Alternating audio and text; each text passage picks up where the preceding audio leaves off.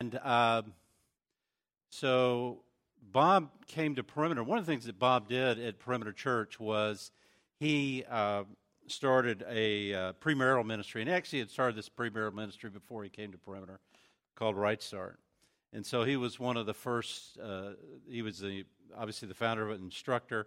And then eventually Bob left, and I took over that. And so probably for 27 years now, one of the things I've done at Perimeter Church is I've oversee the premarital ministry. So this past year, I had someone come to me and say, a woman who had come through the class, and she had just gotten married. I think she's 6 months into marriage, and she's very upset. And I said, why is that? She said, because I've discovered my husband's not perfect. And I started laughing. I was laughing at her because I thought, oh, well, that's cute. You're making a joke and all that. She was serious. And I was like, oh, my gosh, I was talking to this woman. She's serious. She thought her husband was perfect before they got married, that he was perfect. And so I use that sort of as an illustration to think about when I came into the church. I think I came into a relationship with Jesus Christ in 1975. And I had not grown up in the church. My family were, what is the term, Cheesters. You came at Christmas and Easter, and we were Cheesters, I guess, as they call us. And by the way, I can't believe it. Here it is, 2017. This is the first time in a worship service, and I'm saying this complimentary, first time in a worship service I've heard Christ the Lord is risen today, not sung on Easter. And I'm like, why don't we do that more? I'm like, I don't know that.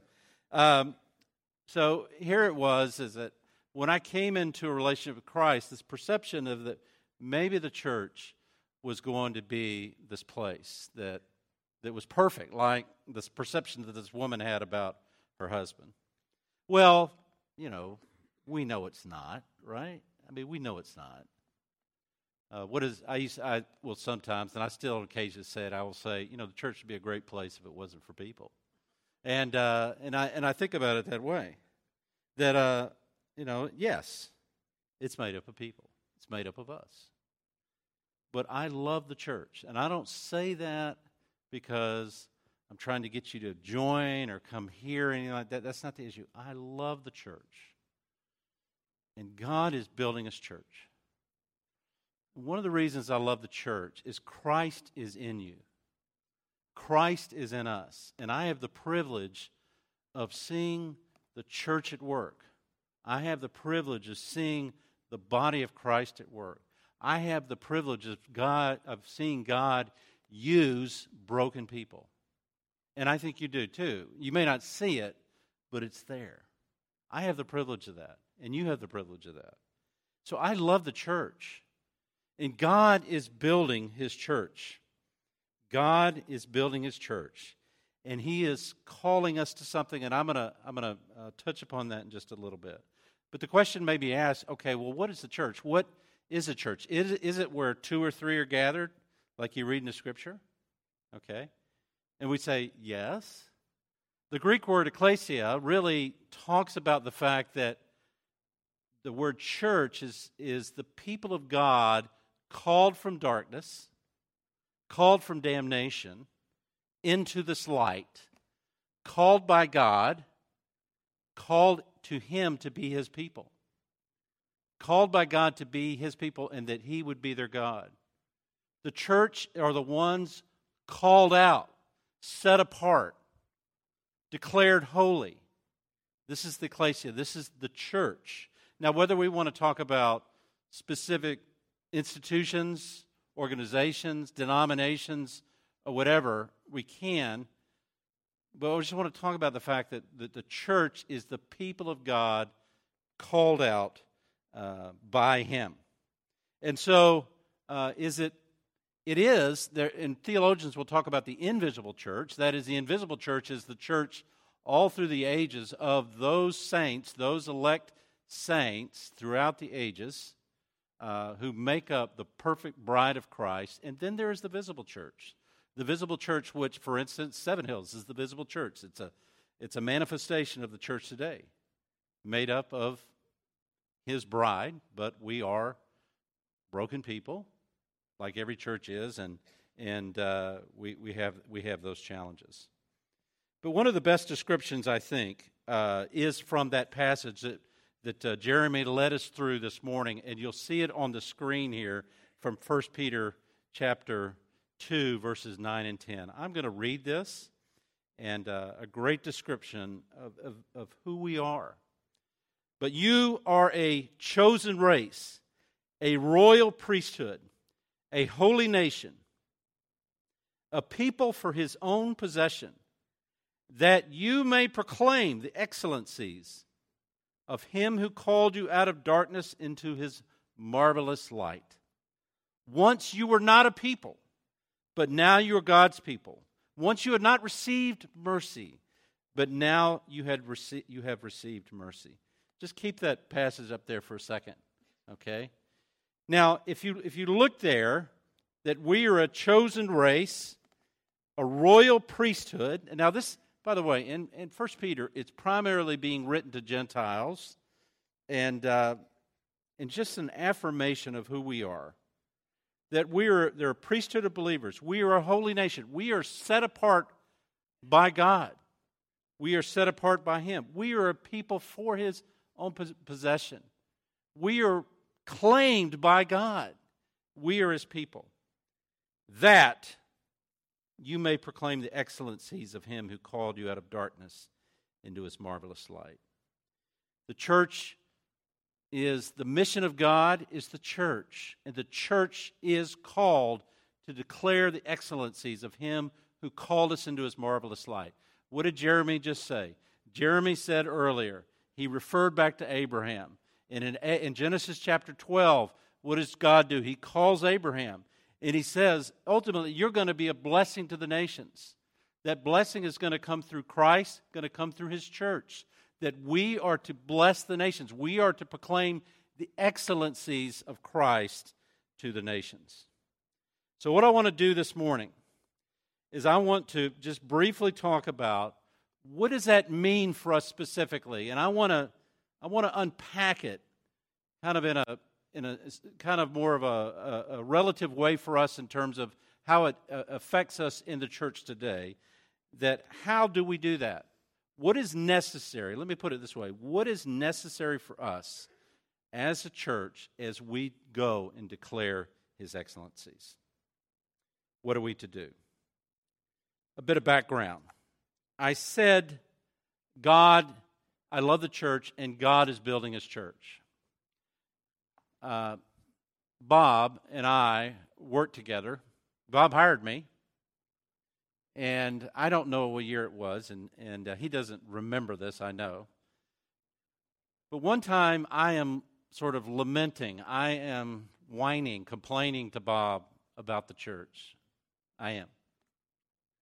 And by the way, I'm the church too, so. But I'm complaining to him and about something going on. And Bob looked at me, and he said, Bob, God is building His church.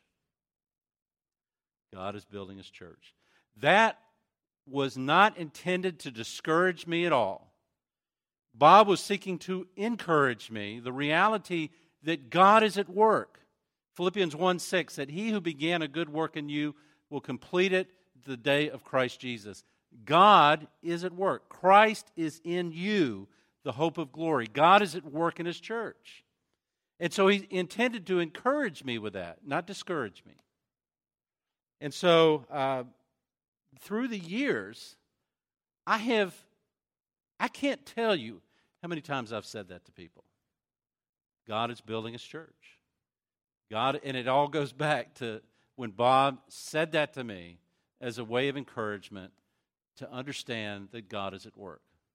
Now, it may not feel like it is. Now, we could spend a lot of time talking about what's wrong with the church. And, I've got more stories than most of you. I mean, I do. I mean, I can tell you what's wrong, and people could point me to different things, and absolutely. And by the way, I don't want to diminish that. I don't want to make light of it. I don't want to have this cavalier attitude about it. I'll talk about it in a little bit, just some of the challenges maybe that. But I understand that, and I want to be sensitive to that. And so as one who is here, I have this quote, by the way, I want to show you from Charles Spurgeon, 19th century pastor, if you could bring that up. He says, "The church is not perfect, but woe to the man who finds pleasure in pointing out her imperfections." So I'm like, oh my gosh, I'm going to point out a few maybe today. I need to be careful of this. Christ loved his church, and let us do the same. I have no doubt that the Lord can see more fault in his church than I can, and I have equal confidence that he sees no fault at all, because he covers her faults with his own love, that love which covers a multitude of sins and removes all her defilement with that precious blood, which washes away all the transgressions of his people. So I want to be very sensitive to that. I can point out to you what is wrong with the church, and I'm sure that you can too. And by the way, there is so much good. I wish I had the time to be able to talk to you this morning about, down through the history, what the church has done, what the church has been involved in. You know, and just briefly, what you can see is the fact that when you look at the history of the church, and let's just take, even though over the last 2,000 years, did you know that the reality of social service, of the reality of schooling, really began, and I'm talking primarily Western civilization. I'm sorry, that's my focus. I can't talk intelligently about Eastern civilization, but Western civilization, that the church has been primarily involved in that. The church is involved in the genesis of that, in the beginnings of many of these things. The church has influenced art, music, philosophy, architecture. The church played a significant role in ending such practices as human sacrifice, slavery, infanticide, and polygamy. It affected, not perfectly, of course, and we know the challenges that, but the status of women. The church has been involved in assisting the poor, the prisoner, the widow, the orphan. You can look down through the centuries and see what the church has done. Not to mention all the local expressions of the church that go on day to day in our country, in our world, where the church is involved in affecting the lives of people. We don't read about it. We don't hear about it. But it's going on. And I have the privilege of hearing about it many times. So I'm going to say there's a lot right about it. There's a lot good. And maybe I should quit the sermon right now and we go home and that's it. Everything's good. But let me just talk briefly. If we're to be his people, holy, set apart, what is needed as we go forth to proclaim his excellence? One, I've got 3 points here. One, to go forth as the people of God, set apart and called to declare his excellencies, we need submitted leadership. We need submitted leadership. 1 Peter 5 says, "Shepherd the flock of God that is among you, exercising oversight, not under compulsion, but willingly as God would have you, not for shameful gain, but eagerly, not domineering over those in your charge, but being examples to the flock." This point is really an emphasis toward leadership. For those in leadership in the church, the call to shepherd the flock of God, to be examples to the flock, to serve, to give, to not lord it over other people. And by the way, as I say this, I'm not thinking of Seven Hills that they're doing that, but I'm just, again, emphasizing the reality that a submitted leadership is really what is going to help us as we go forth to proclaim his excellencies, that we have a submitted leadership. Leadership matters in the church. One of the most important things, and I know it may not be on your radar at all, and I understand that. We struggle with it at Perimeter. One of the most important things, this is a hot button for me, is the leadership of your church. Who's in leadership? Because they set the tone. And the reality is that what we're looking at is for those who are, first of all, submitted to Christ, those who are submitted to their brethren, those who are serving the flock, those not who want to lord it over other people. And so the submitted leadership of the church, that we're to be humble people, and that we recognize that God has called us into that role. And it's not a power trip at all. At all. I often tell guys when they become elders in our church, I'm not great at marketing. I'll say, by the way, a target's on your back now. And that's true. And so I'm aware of that. Are they submissive to Christ? We have at Perimeter Church, we have a process that people come through in leadership. Well, one of the things that people do is they take a theological foundation for leaders class. I love theology. I love to study it. I love to teach it. And so I'm not the only teacher, but we will teach a theology for foundation for leaders class. It's a rigorous course. It is a difficult course that they go through. And when I teach every class, the first class, I always say this. We're going to have an exam at the end of this class. And you're going to be tested on all the material. And I just want you to know that the devil can score 100. I'm trying to emphasize to them the reality of the fact that just because you have knowledge, it doesn't mean anything unless we're submitted to Christ. And of course, we know from 1 Corinthians 13 that it says if we have all knowledge but have not love, it means nothing.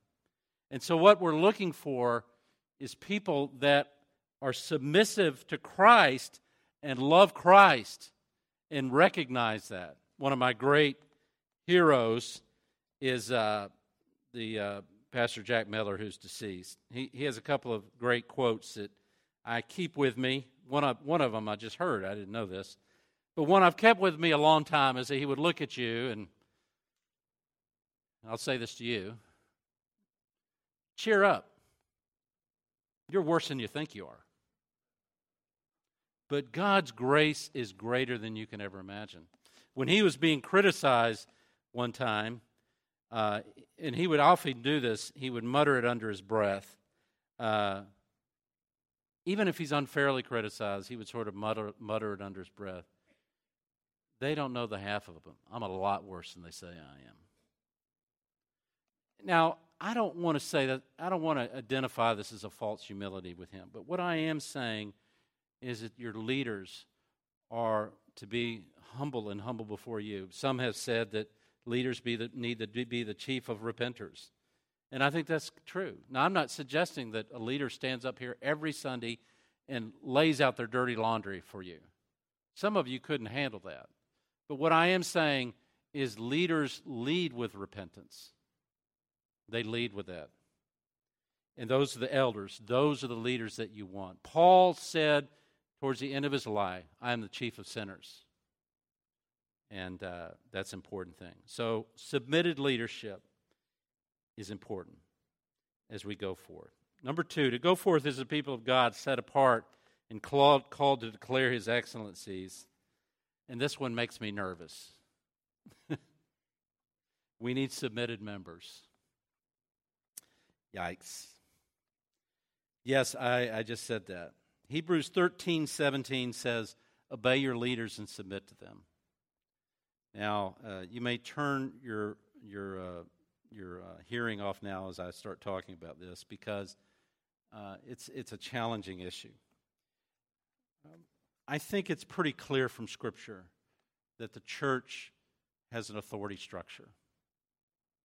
When you go to Matthew 16 and Jesus says, and upon this rock I will build my church, we can argue about whether it's Peter. We can argue about whether it's the apostles and the prophets. We can argue about whether it's Jesus Christ himself. But there's an authority structure that Jesus gives. The Apostle Paul, as he goes and he plants churches, what does he do? He appoints elders in every place that he goes. Matthew 18 talks about church discipline in the church. And so there's a sense of authority structure that happens in a church and the necessity of having, and I don't mean this in any way negative at all, a hierarchical leadership. And so the question would be asked, what does that mean for me as one who is a part of a fellowship? And I will just get real practical with you today on this. I had a person that I know who he came to Perimeter Church and showed up one Sunday. I said, hey, what are you doing here? And he goes, hey, I'm Krogering. And I said, what? He goes, well, you know, one Sunday I go to Kroger, next Sunday I go to Publix. What he was saying to me was, one Sunday I go here, I like the music. Next Sunday I go here, I like the preaching over here. I just go to different places, check it out, and all this. He doesn't have his roots down anywhere. And what I'm calling you today when I talk about being in submission to leadership is to set your roots down. I would encourage you to do that. In essence, and by the way, I need to be careful here because the reason it's difficult, I'm not judging your situation. I don't know. I know we're all in maybe kind of moving pieces here as we deal with this. But what I would encourage you to do is at some point to set your roots down, to be involved in a fellowship, to set your roots down it doesn't have to be here, but set your roots in a fellowship and being part of that fellowship. The hard thing about it, in being a part of fellowship, the hard thing of setting your roots down, and I'm not saying this is why some of you don't, but the hard thing about it is there are people there. And you encounter them as you get involved, and it sometimes is a scary place to be in terms of just encountering other people. But in many ways, I think this is so important today because what we're encountering, and here, I need to be sensitive to this. I'm trying to listen to this. Church membership is sort of a negative thing. Kind of people look at it like, church membership, I don't want to be a part. Okay, I'm not going to argue for that, but what I am going to argue for is for you to set your roots down somewhere, to be a part of a fellowship, to say, this is where I'm going to be, and to hang with it. Now, I'm not saying you can't leave and go somewhere else. I'm not saying it's also always wise to do that, but I think it's important for us to be able to set our roots down. The second thing I would say about this of being in submission is just being aware that, of course, within the church, that I'm a representative of Christ, but I'm also a representative of the church that I'm involved in. We had a woman who, a number of years ago, wanted to join the church. And so within the Presbyterian Church of America, that's what we're part of, we have 5 membership questions that we ask people when they join the church. One's about being a sinner. One's about believing in Jesus Christ. The very last question is this: do you submit yourself to the government and discipline of the church and promise to further its purity and peace? Okay? Do you submit yourself to the government and discipline of the church and promise to further its purity and peace? I've done 100, maybe 1,000 of these. I don't know. I've done so many of these where I would sit down with people. And this woman said no. I'd never had anybody say no before. I was actually just checking off, yes. And she, you said no. Oh, okay. She said, no, I don't agree to that. And I said, why is that? She said, the basic reason I don't agree with it is what I do with my life is none of your business. Okay? So, I said, well, thank you for playing. You can't join the church. I joke about this now. It's really not true I do this, but sometimes I'll joke. And too many cynical moments I had, I said, if that person were to join the church today, I would say she could join the church. Why is that? Because she's honest. And the reason for that is sometimes what people say is, I agree to join the church and submit to the leadership as long as I agree with it.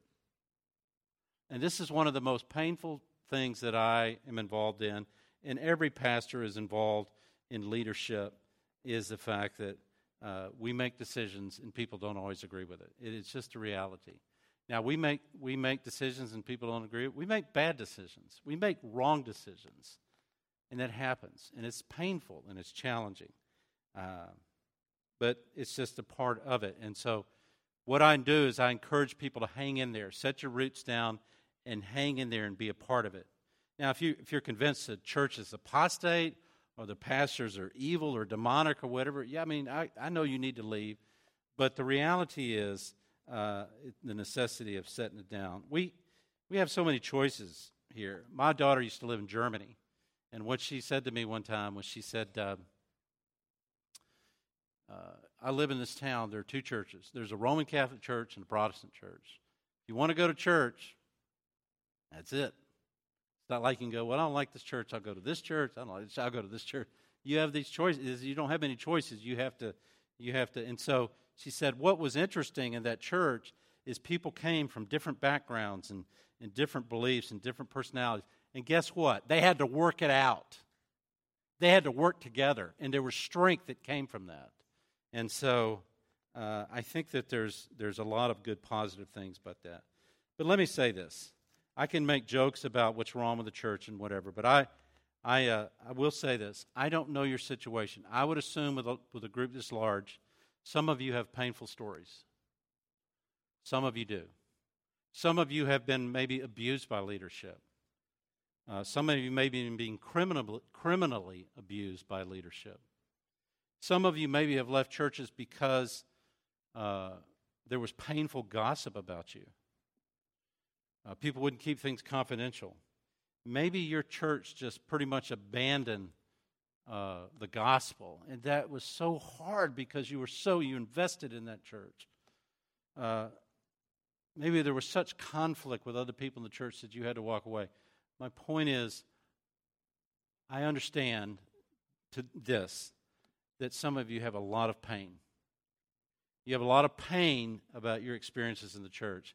And I wish I could do something about it. I really can't, but I'm sorry. I'm sorry that you've had to go through that. I'm sorry that you've experienced that. And I hope that as you set your roots down, whether here at Seven Hills or somewhere else, that you will find hope amidst that. Find hope in the gospel amidst that pain. But it's difficult. I understand that. I met with someone recently who has stayed at our church. We had a discipline situation that I was a part of, and it was between him and a family member, and I was a part of the team that worked with his family, and he did not like our decision. He was mad at me, frustrated with us, and I sat down with him and had a very frank conversation, and he said, many times I've thought about leaving this church, but here's what he said. He said, at the end of the day, I trust your hearts about your desire to follow Christ. I think you made the wrong decision here. I think you were dead wrong. He said, and I can go somewhere else. I can. And the grass may be greener on the other side. That's what he said. But he goes, it's still got to be mowed. It's still got to be mowed. There will be people there.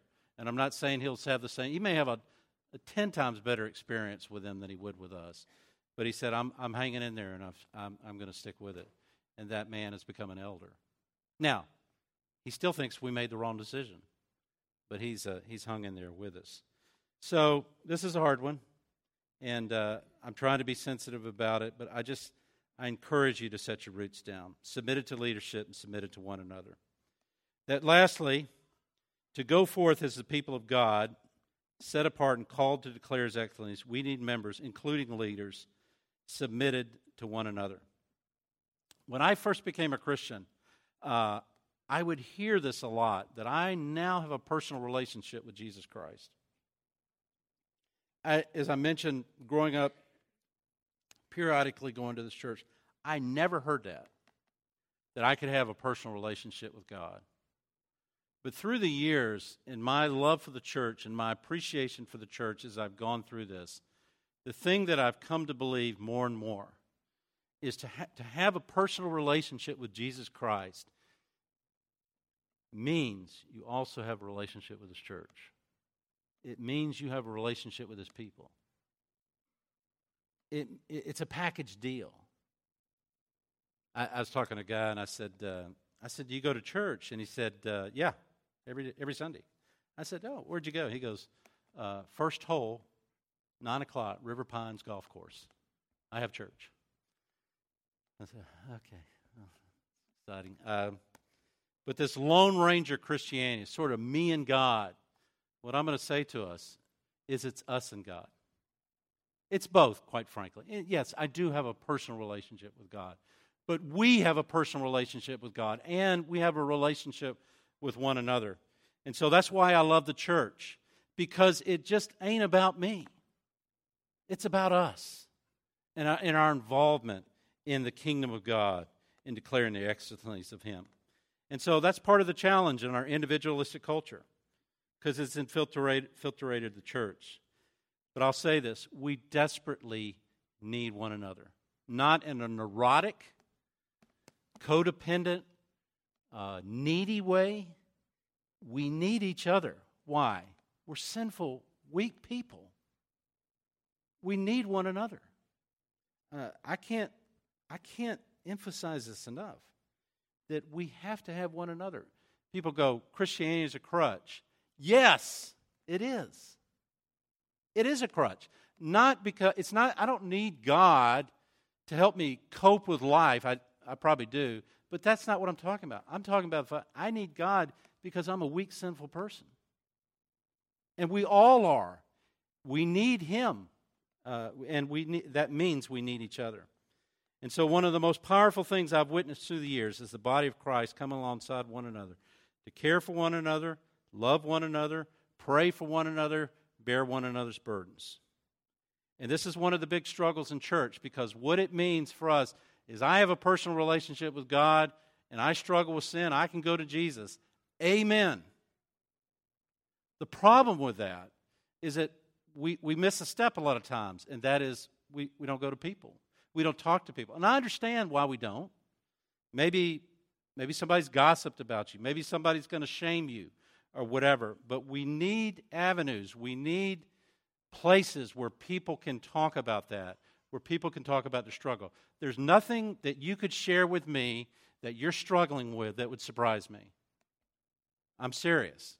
And so the thing is that within the body of Christ, we need places where people can deal with it.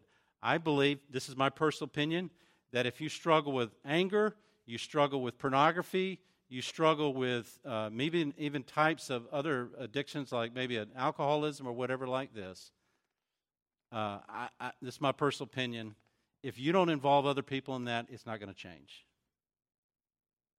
It's not. In fact, it'll probably get worse.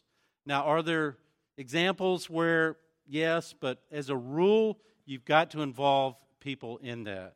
And so I love the scripture which says this, and let us consider how to stir up one another to love and good works, not neglecting to meet together as the habit of some, but all the more as you see the day drawing near, encouraging one another. That passage is often looked at as, well, we just need to go to church. No, we need to encourage one another. We need to support one another, and we do that through relationship. And so it happens through relationship. You know, we have if I were to ask you this, if I were to ask you and say, you struggle with alcoholism, or you drink too much, okay?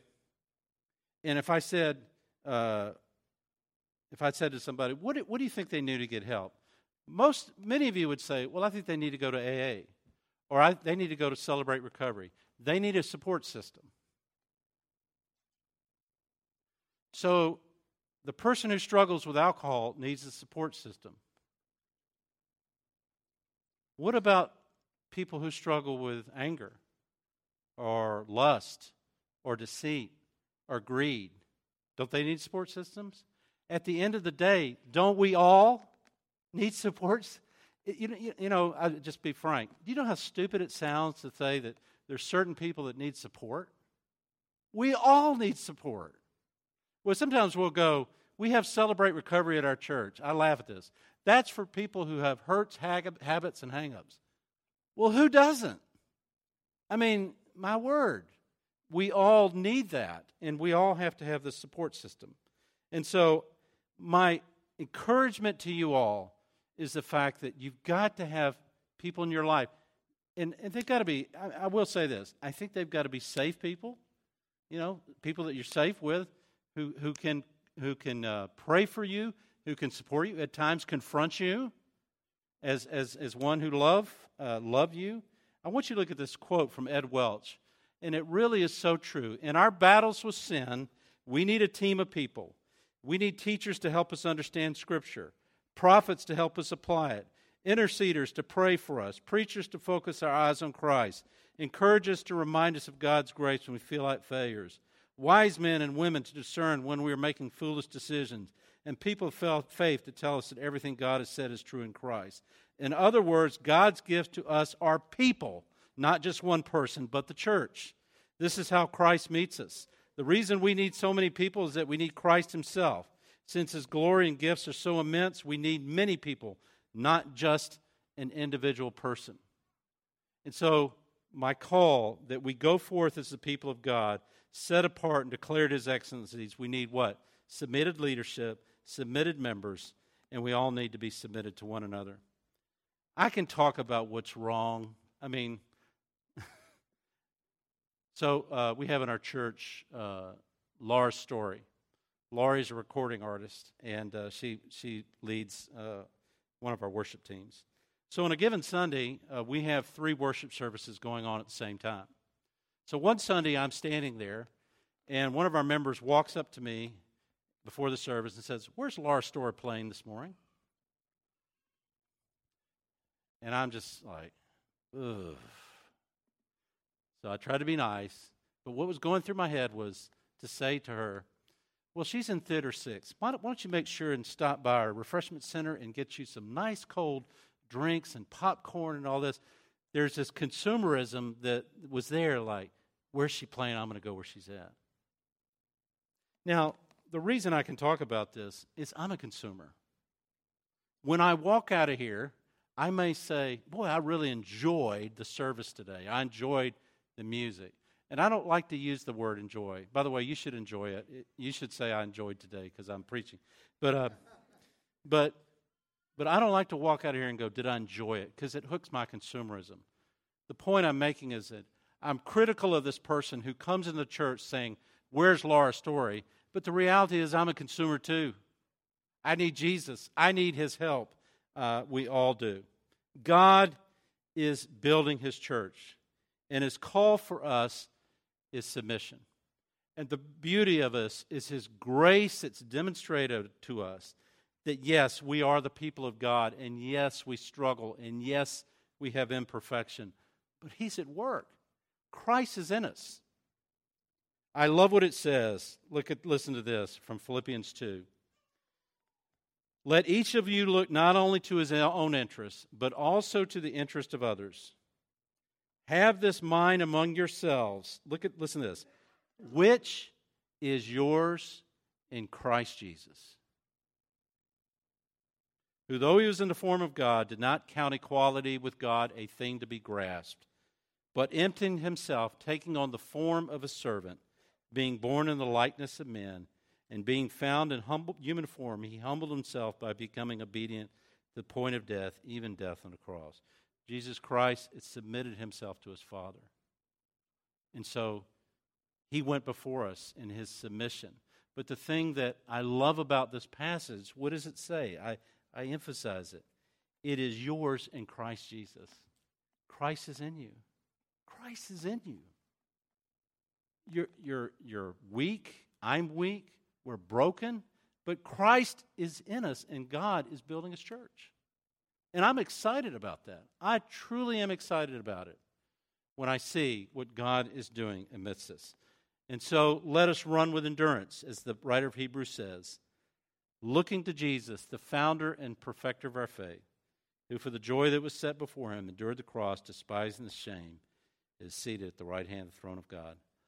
I love the church, and God is building His church. Amen. Let's pray.